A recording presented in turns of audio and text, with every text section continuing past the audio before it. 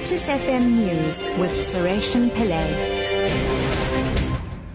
At 7 o'clock, good morning. The lawyers of Christopher Panayotu, accused of orchestrating his wife Jade Panayotu's murder, will today head back to the Port Elizabeth Magistrates Court to pursue a fresh bail bid for their client.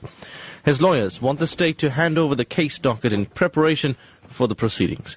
Panayotu's first bail application was denied in the Port Elizabeth Magistrates Court on June the 5th. A subsequent appeal to Eastern Cape High Court in Grahamstown was also turned down in July.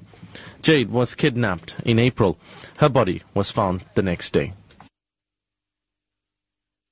Food conglomerate Tiger Brands has warned that the current drought could result in shortages of popular staples such as white maize and sorghum. The company says this would force South Africa to import more yellow maize from the US and rice from Asia as substitutes. Noel Doyle is Tiger Brands' Chief Operating Officer. Maize and sorghum in particular, we're likely to see a particular shortfall. One of the challenges, particularly with maize, is that white maize, which is the South African consumer preference, there are really only two other sources of importation. Yellow maize is by far the majority of global maize production. So there could possibly be a shortfall at the end of next year of white maize. Home Affairs Minister Malusi Gigaba says they plan to open 38 new Smart ID centres in the country before the end of the financial year in March to assist in modernising the department's facilities.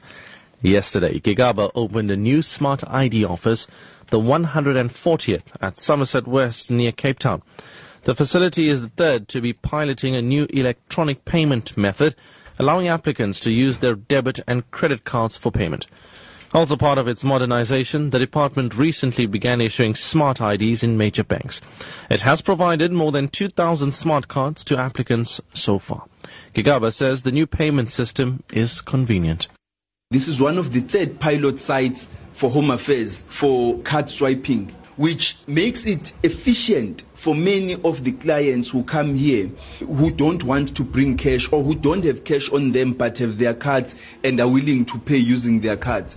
The system has been well aligned with agencies, the banks, the South African Reserve Bank, the South African Revenue Service and other such systems.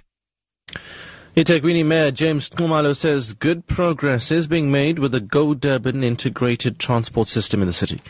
The 20-month-long construction to support Go Durban includes a corridor linking KwaMashu north of the city and Pinetown west of it. Khumalo says the eThekwini road network will also play a vital role in 2022 when the city hosts the Commonwealth Games. We visited a number of sites. We went to Claremont, we went to Pinetown, and we are very much happy about the work which is being done by the RIPTN colleagues and the ETA. We want to say that this is one of our legacy projects. As we move towards 2022, as you know that we'll be hosting the Commonwealth Games, and therefore the road networking becomes very much important. But I must say that we have also created a number of job opportunities for our people.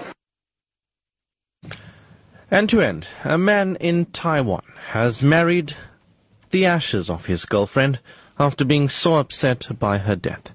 The man, known by the name Mr. Lai, had a wedding in Hinshu village along with a farewell ceremony with their friends and family.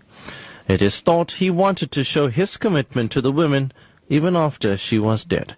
A video clip of the ceremony shows Lai clutching his wife's urn, which was draped in a wedding gown, as ceremony music played.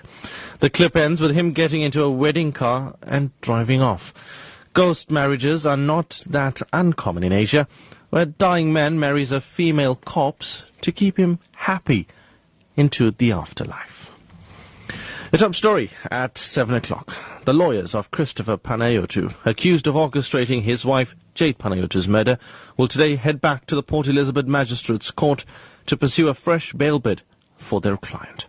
I'm Sureshan Pillay. Your headlines in half an hour.